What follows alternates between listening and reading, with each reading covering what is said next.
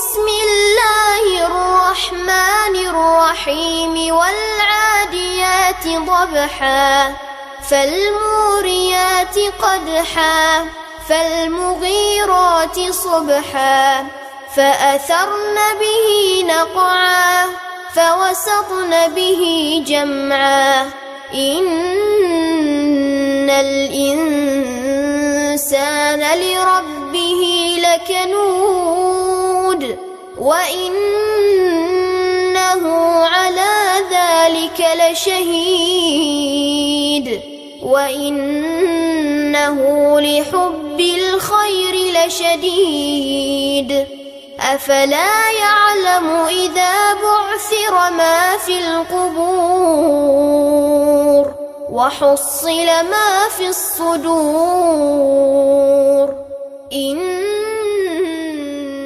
ربهم إن الحمد لله. அன்பிற்குரிய பெரியவர்களே, தாய்மார்களே, சகோதர சகோதரிகளே, திருமறை குர்ஆனில் இறையச்சம் சம்பந்தப்பட்ட பல்வேறு வகையான வசனங்கள் இருப்பதை நாம் எல்லாம் அறிவோம். திருமறை குர்ஆனில் எந்த பக்கத்தை எடுத்தாலும் சரி, அந்த பக்கத்தில் தக்வா இறையச்சம் சம்பந்தப்பட்ட வசனம் கண்டிப்பாக இருப்பதை பார்க்கலாம். எந்த பக்கத்தை எடுத்தாலும் அந்த அளவுக்கு மிக முக்கியமான ஒரு விஷயம் இறையச்சம் என்பது அல்லாஹ் நமக்கு உணர்த்துவதற்காக பல்வேறு இடங்களில் அதை குறிப்பிடுகிறான். இந்த விஷயத்தை சொல்வதற்கு முன்னால் சில வசனங்களை நாம் என்றும் மனதில் கொள்ள வேண்டும். அதற்கு ஒரு சில வசனங்களை நான் சொல்கிறேன். எத்தனையோ வசனங்கள் இருக்கின்றன. அது அந்தந்த சூழ்நிலைக்கு தக்கவாறு அந்த வசனங்கள் நமக்கு தேவைப்பட்டிருக்கும். சில வசனங்களை நாம் என்றும் மனதில் நிறுத்த வேண்டும். அப்படி சில வசனங்கள் திருமறை குர்ஆனில் இருக்கின்றன. இரண்டு வகையான உதாரணத்தை திருமறை குர்ஆனில் அல்லாஹ் சொல்றான். வலா தக்கூனு கல்லதீன காலு சமிஅனா வஹும் லா யஸ்மஊன். இப்படி ஒரு வசனம். மஸலுல்லதீன ஹும்மிலுத் தௌராத் ثم لم يحملوها كمثل الحمار يحمل اسفارا. இப்படி ஒரு வசனம், ரெண்டு வசனம் குர்ஆன்ல இருக்குது. இந்த இரண்டுமே இரண்டு வகையான உதாரணத்தில் அல்லாஹ் ஒரு விஷயத்தை விளக்குகிறான். என்னன்னு சொன்னா, செவிமடுத்தோம் என்று சொல்கிறார்கள், ஆனால் உண்மையில் அவர்கள் செவிமடுக்கவில்லை. அதுபோல நீங்கள் ஆக வேண்டாம் அப்படின்னு குர்ஆன் சொல்லுது. அது செவிமடுத்தார்கள். அவர்கள் செவிமடுத்தீர்களா என்று கேட்டால் ஆமா கேட்டோம், காதுல விழுந்துச்சு அப்படின்னு சொல்லுவான். ஆனால் உண்மையில் அவர்கள் காதில் விழவில்லை என்று திருமறை குர்ஆன் அல்லாஹ் சொல்லி காட்டுறான். இது என்ன அர்த்தம்? இது இப்ப நான் உங்கள்கிட்ட பேசுறேன், நான் பேசியது உங்க காதில் உழத்தான் செய்யும், ஆனால் உளுந்தாலும் காதில் விழவில்லை என்று திருமறை குர்ஆன் அல்லாஹ் சொல்றான். எந்த வேதங்கள் அவர்களுக்கு நபிமார்களால் சொல்லப்பட்டதோ அது காதில் விழாமலாம் இல்லை, அவங்களுக்கு சொன்னது காதில் விழுந்துச்சு. ஆனா அல்லாஹ் என்ன சொல்றானா, காதில் விழவில்லை. என்ன அர்த்தம்? எந்த ஒரு விஷயம் காதில் விழுந்து நல்ல உபதேசம், நல்ல விஷயங்கள், அதை அமுல்படுத்தவில்லை என்று சொன்னால் அது காதில் விழவில்லை என்றுதான் அர்த்தம். திருமறை குர்ஆனை பொறுத்தளவுக்கு, அல்லாஹ் பொறுத்தளவுக்கு ஒரு விஷயம் காதில் விழுவதற்காக சொல்கிறோம். நீங்க எனக்கு ஒரு விஷயத்தை காதில் விழுறதுக்காக சொல்றீங்க. உங்களுக்கு ஒரு விஷயத்தை, ஒரு ஹதீஸை, ஒரு குர்ஆனை நான் சொல்கிறேன், அல்லது நீங்கள் எனக்கு சொல்கிறீர்கள். எதற்காக சொல்லப்படுகிறது? விழுந்ததை அமல்படுத்தத்தான். எத்தனை விஷயங்கள் தெரிய வேண்டும் என்பது இஸ்லாத்தில் முக்கியமே கிடையாது. எத்தனை ஹதீஸ் தெரியும், உனக்கு தெரியும், நல்லா கேட்க போறான். தெரிந்ததை எவ்வளவு அமல்படுத்தினாய், எவ்வளவு செயல்படுத்தினாய் என்றுதான் திருமறை குர்ஆன் அல்லாஹ் தஆலா கேட்பான். அந்த மாதிரி செயல்படுத்தாதவர்களுக்கு எல்லாம் என்ன சொல்றான்? செவிடர்களுக்கு சமம்னு அர்த்தம் இருக்கு. அவர்கள் காதில் விழுந்ததா என்று கேட்டால் ஆம் என்று சொல்கிறார்கள், விழத்தான் செய்தது, ஆனால் அவர்கள் காதில் விழவில்லை, அதாவது செய்யவில்லை, அவர்கள் செவிடர்கள் என்று திருமறை குர்ஆன் மறைமுகமாக சொல்கிறது. நம்முடைய நடைமுறையிலும் அப்படித்தான். ஒரு விஷயத்தை சொல்லி அது காதில் விழுந்து செய்யலைன்னா என்ன செய்விய? உங்க வீட்டில் ஒவ்வொரு இடங்களில், உங்க வீட்டிலே எடுத்துக்கிடுங்க, உன் பையன்கிட்ட சொல்றிய, இந்த கடையில் போய் இந்த பொருளை வாங்கிட்டு வாங்குறிய, அவன் காதில் விழுது, நீங்க சொன்னவனு அவங்க பார்க்குறான், அப்போ காதில் விழுதுன்னு தான் அர்த்தம். திருப்பி கடைக்கு போயிட்டு வாடா அப்படிங்கிறிய, இப்படி பார்க்குறான். ஏன்டா சவுட்டு பையில காதில் விழுதா? உழுது, போக மாட்டேங்கிறான். காதில் விழுந்து போகாவிட்டால் எதுக்கு உழுது? அடே காதில் உனக்கு விழுந்து இல்லாட்ட ஒரு வாத்தியாரே சொல்றாரு ஸ்கூல்ல பையன்ட்ட, கவனமா படுற கிளவத்து, சவுட்டு பையில சவுடாம இல்ல. ஏன் இப்படி சொல்றேன்னு சொன்னா, ஒரு விஷயம் காதில் விழுந்து அதை அமல்படுத்தாவிட்டால் அவனை செவுடன் என்று நாம் சொல்கிறோம். இதைத்தான் திருமறை குர்ஆன் ஜெண்டிலாக சொல்கிறது. அவர்கள் காதில் விழுந்ததா என்று கேட்டால் ஆம் என்று சொல்கிறார்கள், ஆனால் உண்மையில் காதில் விடவில்லை, அவர்கள் செவிடர்களுக்கு சமம். இப்படி அழகான உதாரணத்தை சொல்லி அல்லாஹ் சில பேர் நம்மள மாதிரி ஆளுகளுக்கு புரிய வைக்கலாம். சில பேருக்கு அற்புதமா சொன்னா பத்தாது. இப்போ ஜென்டிலா அழகா கண்ணியமா மேலோட்டமா சொன்னாதான் சொல்லி இந்த மாதிரி உதாரணத்தை இப்படி இருக்கான் அப்படின்னு இருந்துடாத இப்படி சொல்றது ஒண்ணு. இன்னொரு உதாரணம் என்ன செய்யலாம் தெரியுமா? இல்ல கழுதை உதாரணமாக காட்டுகிறான். அது யாருன்னா ரோஷம் கெட்டவங்க இருப்பாங்க சில பேர்.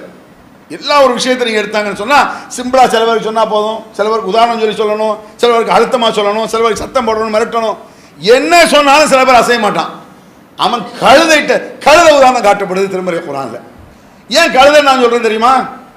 அல்லாஹ் குர்ஆன்ல எப்படி சொல்றான்? மஸலுல்லதீன ஹும்மிலுத் தௌராத் ثم لم يحملوها كمثل الحمار يحمل اسفارا. எவர்களுக்கு தௌராத் வேதம் வழங்கப்பட்டதோ, கொடுக்கப்பட்டதோ, இறக்கப்பட்டதோ அவர்கள் அந்த வேதத்தை சுமக்கவில்லை. வேதத்தை சுமக்காத அவர்கள் புத்தக மூட்டைகளை சுமக்கக்கூடிய கழுதைகளை போன்று இருந்தார்கள் அப்படின்னு குர்ஆன் இப்படி சொல்லுது. கொஞ்சம் நம்ம நடைமுறையில் ஒன்று விஷயத்தை நீங்க பாருங்க. சில விஷயங்கள் சும்மா சொன்னா எடுபடாது. ஒரு 6-7 மாசத்துக்கு முன்னால புதுச்சேரி பாண்டிச்சேரி பஸ் ஸ்டாண்டுக்கு முன்னால தெரியுமா கழுதையிடம் மனு கொடுக்கும் போராட்டம் நடந்தது. அது அங்கோட முதல்வர்கிட்ட சொல்லி பார்த்துருக்காங்க. எதிர்கட்சிக்காரன் ஒன்றும் கேட்கல. பஸ் ஸ்டாண்டுக்கு முன்னால் கழுதையை பற்றி மனு இப்படி கொடுக்காங்க. புர்ருங்குது. போலீஸ்காரன் வந்து அரெஸ்ட் பண்ணிட்டு போனான். ஏன்னா கழுதைகிட்ட கொடுக்கறதும் சரி இந்த முதல்வர்கிட்ட கொடுக்கறதும் சரி அர்த்தம் இருக்கு. அப்படி சொன்ன கோவம் வருது பார்த்தீங்களா? இந்த மாதிரி சொல்லும் பொழுதுதான் இந்த போராட்டத்தில் இந்த நாட்டுடைய சூழ்நிலைன்னு ஒன்று இருக்குது. நம்ம நாட்டின் தலைவிதி என்ன? ஒரு விஷயம் சில பேர் கேட்போம், பெரிய அறிவாளி மாதிரி, இதுக்கெல்லாம் போராடுறீங்களே எதுக்கு? மறுமையில் இட ஒதுக்கீடு வேணும், அதுக்கு போராடுங்க. அதெல்லாம் போய் போராட முடியாது. துவதங்க கடலிட இந்த சாதாரண அறிவு கூட இல்லைங்க. ஒவ்வொரு நாட்டில் ஒரு சூழ்நிலை. நம்ம நாட்டை பொறுத்தளவுக்கு சில விஷயங்களை கூட்டத்தை பொறுத்து தான் அடைய முடியாது. விளக்கமாக நீங்கள் கேள்விப்பட்டிருப்பீங்க. சிம்பிளா சொல்றதுனால தீவு திடலில் பயங்கரமான ஒரு கூட்டம் நடத்துறோம். அப்படி நடத்துறோட என்னாச்சு? மன்மோகன் சிங் நம்மளை அழைச்சார். அதில் டபுளா கொடுங்க, அவர் இங்கே வந்துடுவார். கியாஜி கியா ஹே, நல்லா யோசிச்சு பாருங்க. இந்த நாட்டுடைய சூழ்நிலை அதுதான். இதை கூட புரிய மாட்டாங்க. அப்போ போராட்டம் ஒவ்வொரு கோணத்தில் இருக்கும். நான் அதை சொல்ல விளக்க வரல. அப்போ திருமறை குர்ஆன் அல்ல கழுதையை உதாரணம் காட்டுறான். அவர்கள் இந்த மாதிரி சொன்னாத்தான் ரோஷம் வரும். கழுதையிடம் மனு கொடுக்கும் போராட்டம் கவனிக்க ஆரம்பிக்கிறான். அது திருமறை குர்ஆன்ல என்ன சொல்றான்னு சொன்னா, யார் திருமறை குர்ஆன் உதாரணத்துக்கு திருமறை குர்ஆன் வச்சுக்கிடுங்க. அதுக்கு முந்திய வேதத்தை எல்லாம் சொல்றான். நமக்கு என்ன? திருமறை குர்ஆன் இறக்கப்பட்டிருக்கிறது. நமக்கு நாம் அதை அமல் செய்யல. என்ன அர்த்தத்துக்கு? குர்ஆனை சுமக்கக்கூடிய கழுதைகள் அர்த்தம். அது யாரா இருந்தாலும் சரி. ஒரு குறிப்பிட்ட ஆளுக்கு நான் சொல்ல வரல. இதை இன்னும் புரிந்து கொள்ள வேண்டுமானால் ஒரு 25 ஆண்டுகளுக்கு முன்னால், இப்பவும் கொஞ்சம் கொஞ்சம் இருக்கு, 25 ஆண்டுகளுக்கு முன்னால் யாராவது பெரிய அஜர்த் வர்றான்னு வைங்களேன், பஹ்ருல் உலூம், கன்சுல் உலூம், கல்வி கடலே வருக, பஹ்ருல் உலூம் கல்வியின் பெட்டகமே வருக, அல்லாமா முல்லா அவர்களே வருக அப்படிம்பாங்க. வருக வருகம்மா. என்ன நினைச்சிட்டு வருகிறான்? அவனை பொறுத்த அளவுக்கு இஸ்லாத்தை இவர் கரைச்சி குடிச்சிருக்காருன்னு நினைச்சுக்கிட்டான். அதான உண்மை. அவன் நினைச்சது தானே. குர்ஆனை நல்லா தெரிஞ்சு வச்சிருக்காரு. குர்ஆனை தெரியாம போய் தான் வச்சிருந்தான். இவன் நம்பிக்கை என்ன? இஸ்லாத்தை பற்றிய குர்ஆனை ஹதீஸையும் நிறைய கரைச்சி குடிச்சிருந்தாரு. உண்மையிலேயே குர்ஆனையும் ஹதீஸையும் படித்திருந்தால் அவனுக்கு பெரிய மதிப்பு இஸ்லாத்தில் கிடையாதுங்க. குர்ஆனையும் ஹதீஸையும் அமல் செஞ்சாத மதிப்பு. நிறைய எனக்கு 1 லட்சம் ஹதீஸ் தெரியும், நான் அமல் செய்யல. உங்களுக்கு 1000 ஹதீஸ் தெரியும், அதை தெரிஞ்சு அமல் செய்ய. அல்லாட்ட யார் உயர்ந்தாளு? அல்லாஹ் ஏதோ கொஸ்டினா கேட்பான், அமல் செஞ்சான்னு கேட்பானா, எத்தனை ஹதீஸ் தெரியும்னு கேட்பானா? இதை கொஞ்சம் கற்பனை பண்ணி பாருங்க. இஸ்லாத்தை கரைத்து குடித்ததாக நினைச்சிருப்பாங்க அந்த ஆலிம் சாக்களை. அசத் அவர்களே வருக வருகிறான். உண்மையிலே இஸ்லாம் இல்ல, இஸ்லாத்தை அமல் செய்யல. என்ன அர்த்தம் அதுக்கு? இப்ப யோசிச்சு பாருங்க. ஒரு கழுதைக்கு முதுகுல தர்ஜுமத்துல் குர்ஆன் ஒன்று, Bukhari set, Muslim set, Nasai, Ibn Majah, திருமதி, அபுதாவுது எல்லா ஹதீஸையும் மொத்தமா கெட்டி ஒரு கழுதை முதுகுல வச்சிருக்கு. எல்லா ஹதீஸும். அந்த கழுதை அங்கிருந்து வருது. யாராவது கழுதையை பார்த்து வாங்க மௌலான முறை பஞ்சக்கல்வான அவர்களே வருக சொல்லுவானா? மதிக்க மாட்டேன். அதுக்கு என்ன பிரயோஜனம்? அப்படி வழங்குதுல. அது அமலா செய்ய போது அது முதுகுல தங்கம் இருந்தா என்ன, தகர இருந்தா என்ன? மனுஷன் அப்படியான கேட்கலாம்.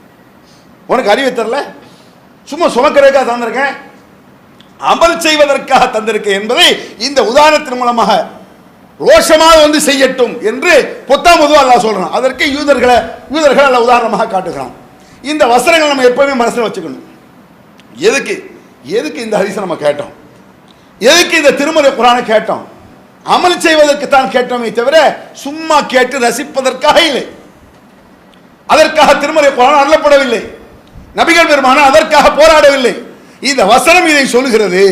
அது என்னிடத்தில் என்ன மாற்றத்தை ஏற்படுத்த வேண்டும், என்னத்தை ஏற்படுத்த யோசிச்சு பாருங்க பார்ப்போம். பெரும்பாலும் ரமலானுடைய காலத்தில் ஓரளவு எல்லாரும் கரெக்டாக இருப்பாங்க. டிவி கூட பார்க்க மாட்டாங்க, செய்தி கூட பார்க்க மாட்டாங்க. மியூசிக் வந்தாலும் வந்துடும், ஹராமாக போயிடும், அந்த அளவுக்கு இருப்பாங்க ரமலானுடைய காலத்தில். ரமலான் முடியட்டும், எல்லா ஹராமும் எல்லாம் வந்துடும். சில இடங்களில் குவார்டர் உள்பட வந்துடும். அந்த அளவுக்கு இருக்க என்ன காரணம்? வசனம் உள்ளத்தில் இல்லை கரெக்டாக. ரமலானுக்கு மட்டுமா இஸ்லாம் விலகி வச்சிருக்க. சில பேர் பயிற்சிம்பாங்க. ரமலானில் கூட இறையச்சத்தை பயிற்சி எடுப்பதற்கு, அல்லாஹ்வுடைய தக்வாவை வளர்த்துக் கொள்ளத்தான் ரமலான் அப்படின்லாம் சொல்லுவாங்க. எல்லாமே தக்வா வளர்க்கத்தான். இது என்ன காரணம்? சரியாக புரிந்து கொள்ளவில்லை. ஒரு ஆள் பயிற்சி காலத்தில் என்ன எடுத்தானோ அதை பிராக்டிக்கலில் கொண்டு வரணும். ட்ரைனிங்கில் ஒன்று எடுக்கான், அது பிராக்டிக்கலில் வரணுமா இல்லையா? பயிற்சி எடுத்தால் நடைமுறைப்படுத்துங்க. உதாரணமாக சொல்கிறது ஈஸியாக சொல்லுங்க. சொல்கிறேன், போலீஸ் இருக்காங்கல்ல, எப்படி ஷூட் பண்ணுறது பயிற்சி நடக்கும், எப்படி கலவரத்தை அடக்கிறது, ஒரு பிரச்சனை வந்தால் எப்படி அணுகிறதுன்னு நல்ல பயிற்சி எடுத்து டேலண்ட் ஆகி பாஸ் ஆகி அவன் வேலைக்கு சேர்ந்துட்டான். வேலைக்கு சேர்ந்த பிறகு பயங்கரமான அடிதடி, கொள்ளை, கலாட்டா, திருட்டு நடக்கு. இவன் சாஸ்டாசனில் தூங்கிட்டு இருக்கான். என்னையா தூங்கிட்டு இருக்கேன்? அதுதான் பயிற்சி காலத்தில் நான் ஓடிட்டேன்ல. அட கூமுட்டை, பயிற்சி காலத்தில் ஓடினது இப்போ பிடிக்கத்தானடா இப்படி சொல்கிறோம்ல. எதை பயிற்சி எடுக்கிறானோ, எதை ட்ரைனிங் எடுக்கிறானோ அதை பிராக்டிக்கலி நடைமுறையில் கொண்டு வர வேண்டும். சும்மா ஒரு குரான் வசனத்தை கேட்குறோம், மனப்பாடம் பண்ணிட்டோம், நல்ல ட்ரைனிங் எதுக்குன்னு அதை நடைமுறைப்படுத்தத்தான் என்பதை நாம் கவனத்தில் கொள்ள வேண்டும். இந்த வசனங்களை வைத்துக் கொண்டுதான் எல்லா விஷயத்திலும் அழகணும். இப்படி அல்லாஹ் சொல்லியிருக்கான். ஒரு குரான் வசனத்தை நான் கேட்டேன், ஒரு ஹதீஸை நான் கேட்டேன் என்ற உணர்வோடு ஒவ்வொரு வசனங்களும் கேட்கப்பட வேண்டும். சில நேரங்களில் திருப்பி அந்த வசனங்கள் சொல்லப்படும் பொழுது கூட மீண்டும் சார்ஜர் அதை விளங்கிடுங்க. நிறைய பேருக்கு அது இல்லை. சில விஷயத்தை திருப்பி சொல்லிட்டோன்னு வைங்களேன், இது போன வாரமே சொல்லிட்டார் அவரு, சொன்ன என்ன எத்தனை நேரம் சொன்னா எனக்கு எப்பொழுதெல்லாம் அசத்தியம் தலை தூக்குகிறதோ அப்போதெல்லாம் சத்தியத்தை கொண்டு அதை நொறுக்க வேண்டும். அதானே உண்மை. உலகத்தில் நம்ம அப்படித்தானே இருக்கிறோம். 2 வாட்டி 3 வாட்டி என்ன தூர விட்டுருவோமா? ஒரு பாம்பு ஒன்று வருது, அடிச்சு சாகடிச்சாச்சு. மறுநாளுக்கு ஒரு பாம்பு வந்துச்சு, நேத்தே அடிச்சாச்சா முடியலாம் வருது இல்ல. கொசு வரும்பொழுதுதான் கொசு எடுத்து வைக்கணும்ல, நேத்த வச்சாச்சு, இன்னைக்கு வருது இல்லை கொசு.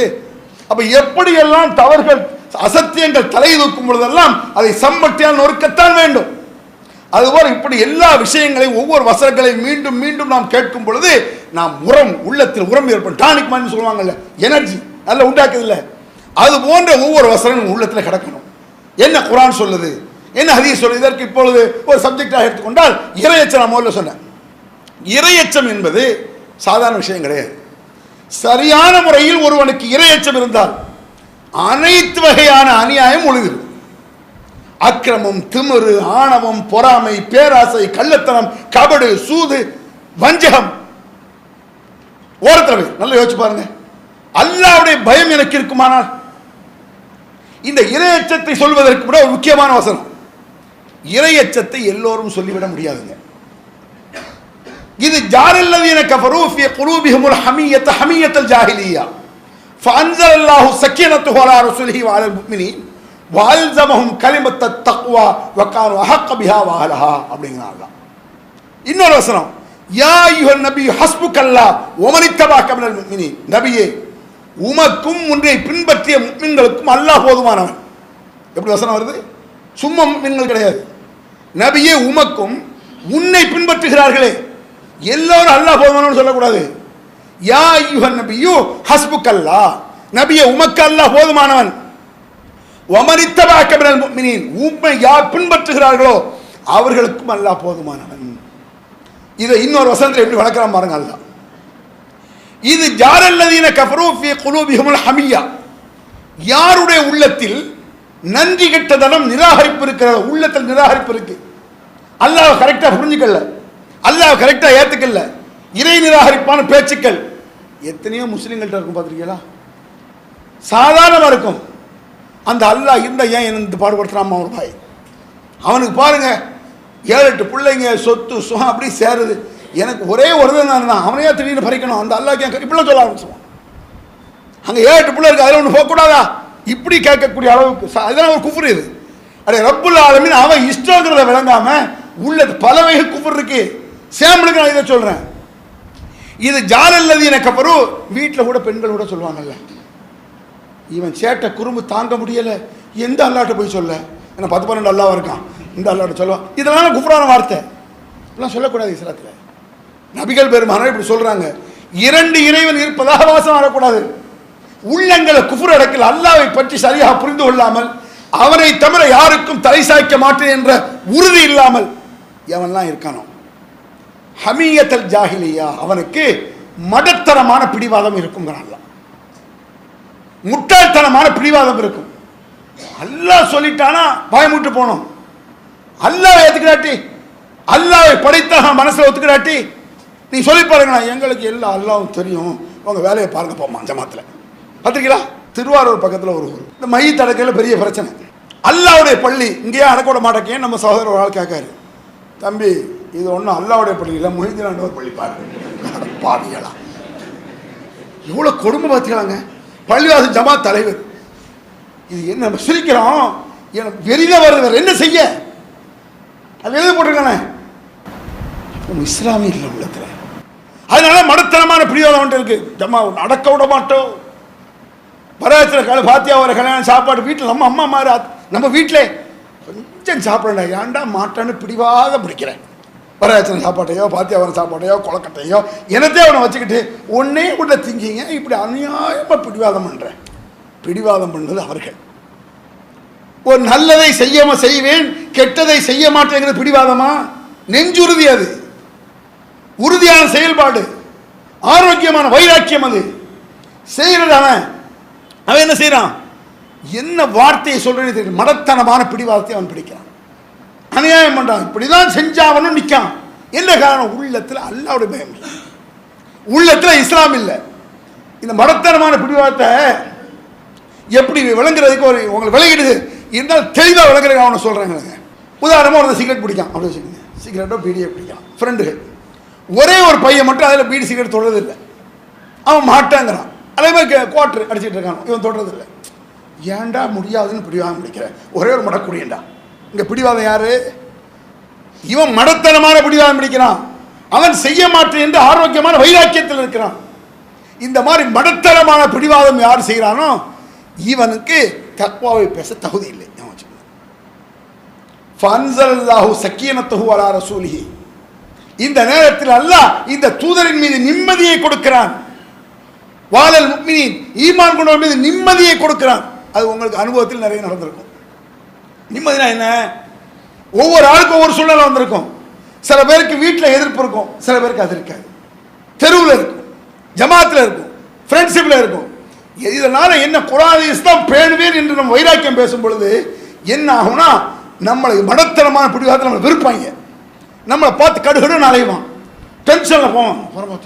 இப்படி நம்மளை பார்த்து இப்படி கடிப்பான். நம்ம என்ன செய்யணும்? அல்லாஹ் சொன்னதுனால செஞ்சோம், நம்மளுக்கு என்ன பற்றி நிம்மதியாக போயிடும். நபி வெளியே நம்ம செஞ்சோம். இப்போ விரல சிக்கிறது இருக்குல்லங்க, எவ்வளோ பிரச்சனை வருது அதில். அதனால எத்தனை ஜமாத்தில் அடிதடி வெட்டு குத்துறா நடந்திருக்கு.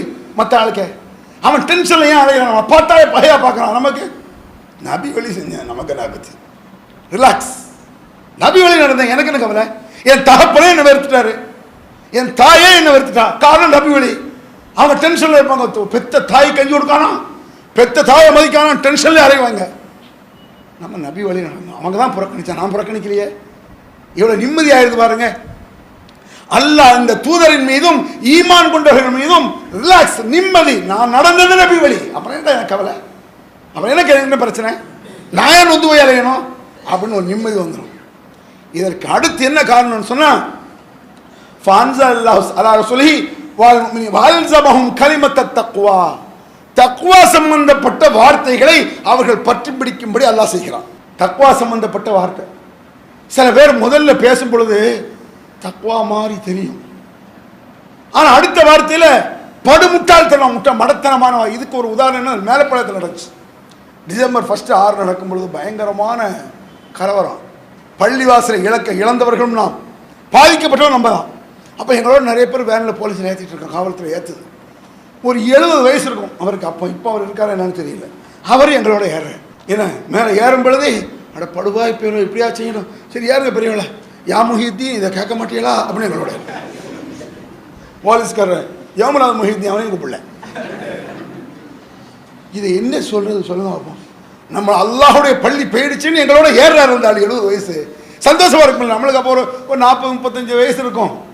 அவர் ஒரு 70 வயசு, இவ்வளோ பெரிய முதியோராக இருக்கக்கூடியவர் அல்லாஹ்வுடைய பள்ளின்னு சொல்லி வர்றாருன்னு சந்தோஷப்பட்டு முஹிதீன் கேட்க மாட்டேன். எவ்வளோ கொடுமை பாருங்க. இந்த மாதிரி அறியாமை குஃப்ர் என்னன்னு தெரியல. அப்போ முதல்ல அல்லாஹ்வுடைய பள்ளி தக்வாக்கா வர்றான்னு இது ஷிர்க்கை நாசமாக்கிறோம். அதனால தக்வாவை சொல்வதற்கு ஒரு தகுதி வேண்டும்ங்கிறாங்க. இரையச்சம் சம்பந்தப்பட்ட வார்த்தைகளை அல்லாஹ் அவர்களுக்கு பற்றி பிடிக்கும்படி செய்தான். வகான் அஹக்கபிஹா வஹலா, அதற்கு அவர்களுக்கு தகுதி இருந்தது, உரிமை இருந்ததுங்கிறான். சும்மா எல்லாரும் சொல்லிட முடியாது. தக்வா எல்லாரும் பேச முடியுமா? அதுக்காக தவறே செய்யக்கூடாதுங்கிற, தவறில் மூழக்கூடாதுங்கிற. ஒரு தவறு ஒரு குற்றம் வந்துடாம இருக்காது. தவறு தான் பொழப்பா இருந்தா, ஏமாத்துறது தான் பொழப்பா இருந்தா, கள்ளத்தனம் பண்ணதான் பொழப்பா இருந்தா, புறம் பேசுறது, கோல் சொல்றது, சண்டை எடுத்து விடுறது, ஒரு குடும்பத்தை நாசமாக்குறது தான் பொழப்பா இருந்தா அவர்கள் தக்வாவை பேசக்கூடாது. தேவையில்லாம ஒரு தக்வா பேசினா அவங்க கல்லாங்க. அஸ்தக்ஃபிருல்லாஹ், இது எதுக்கு அஸ்தக்ஃபிருல்லாஹ் சொல்ற? சொல்லு, தனியாக உட்காந்து சொல்லு. தேவையில்லாம சொல்ற, எக்ஸ்ட்ரா சொல்ற பார்த்துருக்கீங்களா? அதாவது பெண்கள் மத்தியில நல்ல பெண்களுக்கு இடையில் ஒரு சில கெட்ட குணம் படைத்த பெண்களும் இருப்பாங்க. நல்ல ஆண்கள் கெட்டவரும் இருப்பான். எல்லாமே இருக்கிறது. எல்லாரும் ரசூல்லா இருந்தாலும் அபூஜல் இருந்தான், மூசா இருந்ததுல ஃபிரௌன் இருந்தான், எல்லாமே இருக்கத்தான் செய்யும். இந்த மாதிரி கெட்ட குணம் படைச்சவன் என்ன செய்வானா, புறம் பேசி கோல் சொல்லி ஒரு குடும்பத்தை நாளாக்குவான். இந்த மாதிரி ஆளக்கக்கூடிய ஒரு பொம்பளைகிட்ட போய் ஒரு நல்ல பொம்பளை, ஏமா இப்படி பண்ற, இந்த மாதிரிலாம் அநியாயம் பண்ணாத, எனக்கு அல்லாஹ் இருக்கான் பார்த்துக்கிட்டு இருக்கான் அப்படின்னு நல்ல பொம்பளை செஞ்சாவா, எங்களுக்கும் அல்லாஹ் இருக்கான். இது இப்படி சொன்னால் அவங்களுக்கு புரியாது. நல்ல ஒருத்தன் போதையில் வரலாம் அப்படி வச்சுக்கோங்க. போதை தான் ஈஸியாக வளரும். போதையிலே கிக்கிலே வந்துட்டு நம்ம கிட்ட வந்துட்டு அஸ்ஸலாமு அலைக்கும் பாய் அப்படிங்கிறான். நம்மளுக்கு அலைஸ்லாம் வராது. அவன் போதையில் வர்றான். அஸ்ஸலாமு அலைக்கும் பாய், ஏன்டா பாய், அல்லாஹ் பயந்துக்கடா அப்படின்னு நம்ம சொல்லுவோம். முதல்ல நீ அல்லாஹ் பயப்படு பாய், அது சலாத்துக்கு பாய் சொல்லு பாய் அப்படிங்க. இது தகுதி இல்லை அவனுக்கு. ஈஸியாக புரிஞ்சுக்கும். உனக்கு தகுதி இல்லை. இறையச்சத்தை பேசுவதற்கும் இறையச்சத்தை சொல்வதற்கும் அஸ்தக்ஃபிருல்லாஹ் சொல்வதற்கும் அல்லாஹ் போதுமான சொல்வதற்கும் ஒரு தராணை இருக்க வேண்டும்ங்கிறான். உனக்கு என்னடா யோக்கியதை கேட்போம்ல, நீ என்னடா பேசுறாத? ஒரு திருட்டு அப்படி பேசுறானா, ஒன்னான ஒரு கொள்ளக்காரன் தூக்கிட்டு ஓடுறான், 10 பேர் சேர்ந்து அடிக்க போறோம், எனக்கு அல்லாஹ் போதுமான தூக்கி போய் மிதிக்கணும், அல்லாஹ் போதும், திருட்டு போய் கொள்றான் அப்படிதான் சொல்றேன். ஏன் யோக்கியதை இல்லை. அவரோடு யோசிச்சு பாருங்க. நான் தக்வாவை பேசுகிறேனா, அல்லாஹ் சும்மா பேசக்கூடாதுங்கிறேன், வாய்ச்ச விடால தக்வா பேசக்கூடாதுங்கிற. அதான் அல்லாஹ் சொல்றான், தக்வாவை பேசுவதற்கு அவர்களுக்கு தகுதி இருந்தது. என் சஹாபாக்களுக்கு கூட ரலியல்லாஹு அன்ஹும் வரது அன்ஹும், அல்லாஹ்வை அவர்கள் புரிந்து கொண்டார்கள், அல்லாஹ் அவர்களை புரிந்து கொண்டான். காரணம், தாலிக்கு லிமன் ஹஷிய ரப்பா, படைத்தவனை பயந்தார்கள். வேற என்ன? அல்லாஹ்வை பயந்தார்கள். தக்வா தானே. எதனால அல்லாஹ் நேசிச்சான் சஹாபாக்களை? தக்வாக்கு எவ்வளவு பவர் பார்த்தீங்களா?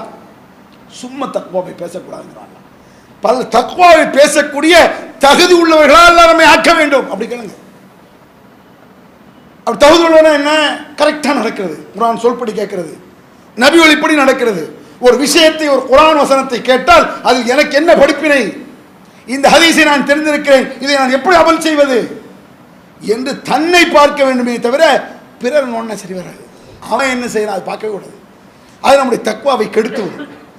சில நேரங்களில் சில தலைப்பு நம்ம பேச முடிய மாட்டேங்குது. ஒரு தலைப்பை பேசினாலே கீழே இறங்கணும், இது நீங்கள் அவனுக்கு தானே பேசுனீங்க. ஒரு தலைப்பை பேச வழி இல்லை. அவர் உன்னை பார்த்துட்டே தானே பேசினார். சிலர் பக்கத்தில், இது உனக்கு தான், என்ன இது, என்னது இது, அட ஏன்ட்ட ஒரு பயம், நான் ஒரு பயானை கேட்குறேன், குர்ஆன் வசனத்தை கேட்குறேன், ஏன்ட்ட தவறு இருந்தால் திருத்த வேண்டும், தவறில்லை அல்ஹம்துலில்லாஹ் அல்ஹம்துலில்லாஹ், அல்லாஹ் அப்படி ஒரு நல்ல ஒரு விளைவு தந்தானே, இது உனக்கு தானா. அவன் பார்த்துக்கிட்டே இருப்பான், அடுத்து அவனை பற்றி ஏதாவது இது உனக்கு அப்படிப்பான். இந்த கூத்தெல்லாம் நடக்குது, நிறைய நடக்கல. இதெல்லாம் அந்த வசனங்கள் குர்ஆன் வசனம் நம்ம உள்ளத்தில் ஏறலைன்னு அர்த்தம். இப்படி பேசி இதெல்லாம் வரக்கூடாது நம்மள்கிட்ட. கேலி கிண்டெல்லாம் சாதாரண தமாஷா பேசுறேங்கிறது வேற. இறையச்ச சம்பந்தப்பட்ட வார்த்தை, எச்சரிக்கையான வசனங்களோ, ஒவ்வொரு வசனம் ஒவ்வொரு ஹதீஸ் எப்படி இருக்கு என்பதை கவனத்தில் கொண்டு இறையச்சம் வர வேண்டும், அதற்கு தகுதி உள்ளவர்களாக ஆக வேண்டும் சொல்லி திருமணி குர்ஆன் சொல்லுது. அன்பிற்குரியவர்கள், ஆக நாம் மிக முக்கியமாக கவனிக்க வேண்டிய விஷயம் என்ன என்று சொன்னால், எந்த ஒரு அமலாக இருந்தாலும் சரி, எந்த அமலும் இறையச்சத்தை அடிப்படையாக கொண்டதுதான். இறையச்சம் என்பது உயிர் அப்படி வச்சுக்கிடுங்க. அமல்கள்லாம் உடல் நீ வச்சுக்கிட்டா, அச்சம் என்பது உயிர். அல்லாஹ் அப்படித்தான் நோன்புக்கு அப்படித்தான் சொல்றான். யா அய்யுஹல்லதீன ஆமனு குத்திப அலைக்குமுஸ் ஸியாம் கமா குத்திப அலல்லதீன மின் கப்லிக்கும் லஅல்லக்கும் தத்தகூன். உங்களுக்கும் உங்கள் முன்னால் உள்ளவர்களுக்கும் நோன்பு கடமையாக்கப்பட்டதற்கு காரணம் இறையச்சம் வேண்டும் என்பதற்காகத்தான். மொத்தமே இன்னொரு வசனம், யா அய்யுஹன்னா ஸுஅபுது ரப்பக்கும் அல்லதீ ஹலகக்கும் வல்லதீன மின் கப்லிக்கும் லஅல்லக்கும் தத்தகூன். மனிதர்களே, உங்களையும் உங்களுக்கு முன்னால் உள்ளவர்களையும் படைத்தவனை வணங்குங்கள், தக்வா வேண்டும் என்பதற்காகத்தான். இருக்கா இல்லையா? இது காலஹும் அஹூஹும் நூஹன் அலா தத்தகூன். நூஹ் சொன்னார், அலா தத்தகூன், பயப்பட மாட்டீர்களா அல்லாஹ்வை? ஃபத்தகுல்லாஹ வாத்தியூன், அல்லாஹ்வை பயப்படுங்கள், என் சொல்லை கேளுங்கள். இது காலஹும் அஹூஹும் ஹூதன் அலா தத்தகூன். இது காலஹும் அஹூஹும் சாலிஹுன் அலா தத்தகூன். இது காலஹும் அஹூஹும் ஷுஐபுன் அலா தத்தகூன். இப்படி தொடர்ந்து வந்துட்டே இருக்காரு. அந்த நபி சொன்னார், இந்த நபி சொன்னார், மக்கள் இதை தத்தகுன் தத்தகு ஃபத்தகுல்லாஹ வாத்தியூன். எத்தனை வசனம் எழுது மாதிரி சும்மா சொல்றாங்க திருப்பி திருப்பி. இந்த வசனம் ஒரு 2 பக்கத்தில் ஒரு 10 வாட்டி வரும். திருப்பி திருப்பி யோசிச்சு பாருங்க, ஏன் அல்லாஹ் இப்படி சொல்றான்? அவ்வளவு டேஞ்சரான விஷயம் தக்வா இல்லை என்றால். நரகம் அவ்வளவு பயங்கரமானது, இறைவன் இப்படி அவ்வளவு பயங்கரமானது. இந்த டேஞ்சரை சொல்றான்ல. ஒரு டேஞ்சராக இருந்தா சாதாரணமானதும் சொல்ல மாட்டான். சின்ன சின்ன விஷயத்துக்கு சாதாரணமாக சொல்லிடுவோம். டேஞ்சரா இருந்தா வெளியே போய் பார்த்து பாப்பா, படி இருக்குது, கீழே விழுந்துடாது, சாதாரணமாக சொல்லலாம். வெளியே வந்து ஒருத்தன் துப்பாக்கி வச்சு நிற்கான் சுடுறதுக்குன்னா, வெளியே வந்து துப்பாக்கி வச்சுட்டு இருக்கான், மெதுவாக பாப்பா அப்படியே சொல்லுவோம், டேய் போடா. ஏன் சொல்கிறோம்? பயங்கரம், டேஞ்சர். ஒரு டேஞ்சருக்கு தக்கவாறு சொல்றான். பல இடத்துல அல்லாஹ் சொல்றான். நபிகள் பெருமானார் கூட அல்லாஹும்ம இன்னி அஸ்அலுக்கல் ஹுதா வத்துகா வல் அஃபாஃப் வல் கினா துஆவுல, யா அல்லாஹ் உன்னிடத்தில் நான் நேர்வழியை கேட்கிறேன். ரசூலுல்லாஹ் நேர்வழியில் தான் இருந்தாங்க. நேர்வழியை கேட்கிறேன் அப்படிங்கிறார் ரசூலுல்லாஹ். என்ன அர்த்தம்? தொடர்ந்து நேர்வழி இருக்குன்னு அர்த்தம். அல்லாஹ் குர்ஆன்ல ஒரு வசனம் சொல்றான், வத்லு அலைஹிம் நபா அல்லதி ஆத்தைனாஹு ஆயாத்தினா ஃபன்ஸலஹ மின்ஹா ஃபஅத்பஹு ஷைத்தான் ஃபகான மினல் காஃபின். ஒருவனுடைய விஷயத்தை நபி இவர்களுக்கு படித்து காட்டு. ஒருவனுடைய வரலாறு சிம்பிளா தான் சொல்றாங்க. அவனுக்கு அல்லாஹ் வசனங்களை கொடுத்தான். ஃபன்ஸலஹ மின்ஹா, அந்த வசனத்தில் இருந்து அவன் பிசகினான், சருகினான். நல்ல மெதுவாக தான் சருகுமா வருது எப்பவுமே. கொஞ்சம் சருகுனா போதும். ஃபன்ஸலஹ குர்ஆன்ல இருந்து கொஞ்சம் நகல்றான். ஃபன்ஸலஹ மின்ஹா, கொஞ்சம் சருகினான். ஃபஅத்பஹு ஷைத்தான், ஷைத்தான் அவனை தொடர்ந்தான். அதான் பார்த்துருப்பான் ஷைத்தான். எப்பண்டா குர்ஆனை விடுறான், எப்பண்டா நபி வழியை விடுறான், எல்லா ஷைத்தானும் இதுதான் வேலை. ஃபன்ஸலஹ மின்ஹா, சிறிது விலகினான். ஃபஅத்பஹு ஷைத்தான், ஷைத்தான் அவனை தொடர்ந்தான். ஃபகான மினல் காவின், நாசமாக போனான்ங்கிறான், மூழ்கினான் நாசத்தில். கொஞ்சம் யோசிச்சு பாருங்க. ஷைத்தான் அவன் தொடர்ந்துகிட்டே இருப்பான். இறையச்சம் பேடிச்சு நேர்வழி சருகிடுச்சுன்னா தொலைஞ்சுது. நம்ம பார்க்கணுமா? அவராங்க இப்படி இருக்காரு, தாஜ்யத்தெல்லாம் தொழுதாங்க, அவ்வளோதான் போகிறதான் போட்டிட்டு போகிறது அவ்வளோதான். ஏன் சொல்கிறான்? எதுலேயே சருகி இருக்கான் கொஞ்சம். அதுதான் ரசூல் அல்லாஹ் இன்னி அஸ்அலுக்கல் ஹுதா, நேர்வழியை கேட்கிறேன். தொடர்ந்து நேர்வழியில் இருக்கணும்னு, கரெக்டாக இருக்குன்னு அர்த்தம். சும்மா கொஞ்ச நாளைக்கு இருந்தால் அப்புறம் ஓடுறது கிடையாது. இந்த சீனியர் ஜூனியர்னு சொல்லுவாங்க, அந்த மாதிரி மென்டாலிட்டி இதெல்லாம் கிடையாது. 50 வருஷமாக தௌஹீதுல இருப்பான், மார்க்கமே இல்லாமல் போயிடும். நேற்று வந்திருப்பான், தப்பாக தெரியாது. ஆனால் அல்லாஹ் எவ்வளோ காலம்னா பார்ப்பான். இந்த சீனியர் ஜூனியர் மென்டாலிட்டி உலகம் ஃபுல்லாக இருக்குது. எல்லாம் அந்த பிச்சைக்காரன்ட்ட இருக்குங்க. பிச்சை எடுப்பான். நாங்கள் 12 வருஷமாக அங்கே பிச்சை எடுத்து நேற்று வந்து பேசுறியோ, அப்படிலாம் கிடையாது. அல்லாஹ்விடத்தில் நான் எப்படின்னு பார்க்கணும், நான் எவ்வளோ அமல் செஞ்சிருக்கேன், எத்தனை வருஷம் இருந்தாங்கிறதெல்லாம் முக்கியம் கிடையாது. அப்படிதான் சொல்ல தொடர்ந்து இருக்கேன். அல்லாஹும்ம இன்னி அஸ்அலுக்கல் ஹுதா, நேர்வழியை கேட்கிறேன். வத்துகா, இறையச்சத்தை கேட்கிறேன் அப்படிங்கிறேன். அதுக்கடுத்து நேர்வழி வந்துருச்சு.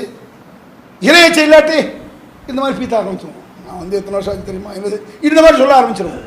நேர்வழியும் வேண்டும். வத்துகா, இறையச்சத்தை கேட்கிறேன். வல் அஃபாஃப், சுயமரியாதை.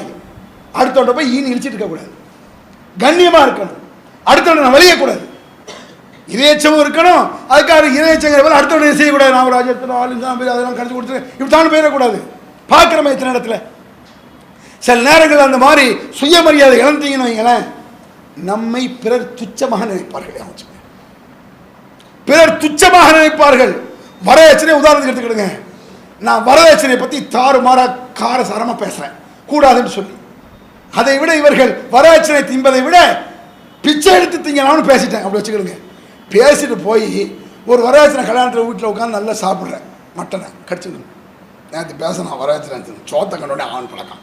துச்சமாக நினைப்பார். ஃபலா யஸ்தகிஃபன்ன கல்லதீன லா யுகினூன், உறுதியற்றவர்கள் நபியை உண்மை துச்சமாக நினைக்க வேண்டாம். குர்ஆன்ல இருக்கு. துச்சமாக நினைக்க மாதிரி அம்மாவை மட்டும் இருக்கக்கூடாது, அது வேறு சமாச்சாரம். அன்பாத்தான் இருக்கணும், சாப்பிட்டாத்தான் இருக்கணும். ஒரு நம்மளை கேனேனா நினைக்கக்கூடாது, துச்சவன் அவன்கிட்ட சோத்த போடும் அப்படி சொல்லக்கூடாது. அதனால ஒரு ஆஃபா சுய மரியாதையை கேட்கிறேன், அல்லாஹ் நேர்வழியை கேட்கிறேன், இறையச்சத்தை கேட்கிறேன், சுய மரியாதையை கேட்கிறேன், உலகினா வசதியை கேட்கிறேன். நீ தான் வசதி எனக்கு, நான் அடுத்தோண்டு போய் நிற்கணும், அல்ல எனக்கு நல்லா வியாபாரம் செய்யணும், நான் முன்னேறணும், எல்லாத்தையும் நல்லா வசதி எனக்கு தான், எனக்கு பொருளாதாரத்தான், நல்ல ஆரோக்கியத்தான், நீ தான் ரப்பு. எப்படி கேட்குறாங்க ரசூல் ஸல்லல்லாஹு அலைஹி வஸல்லம். இதெல்லாம் இறையச்சம் வந்து விட்டால் எல்லாம் சீராகும். நபி வழி நடக்க வேண்டும், தொடர்ந்து நடக்க வேண்டும் நேர்வழியில் என்ற எண்ணம் நமக்கு வந்து விடுமானால் சீராகும். இதை நாம் அல்லாஹ்விடத்தில் நம்ம துஆவில் பணம் காசு சம்பாத்தி மட்டும் கேட்கக்கூடாது. நேர்வழியை கேட்கிறேன், இறையச்சத்தை கேட்கிறேன், கண்ணியத்தை சுயமரியாதை கேட்கிறேன், வசதியை கேட்கிறேன் யா அல்லாஹ் என்று இறையச்சம் கலந்தான் நபிகள் பெருமான் துஆ செய்தார். அது போன்ற இறையச்சமும் அமலும் நம்முடைய செயல்பாடுகள் உள்ளத்தில் வர வேண்டும் என்று சொல்லி முடித்துக் கொள்கிறேன். அல்ஹம்துலில்லாஹி ரப்பில் ஆலமீன். அல்லாஹ்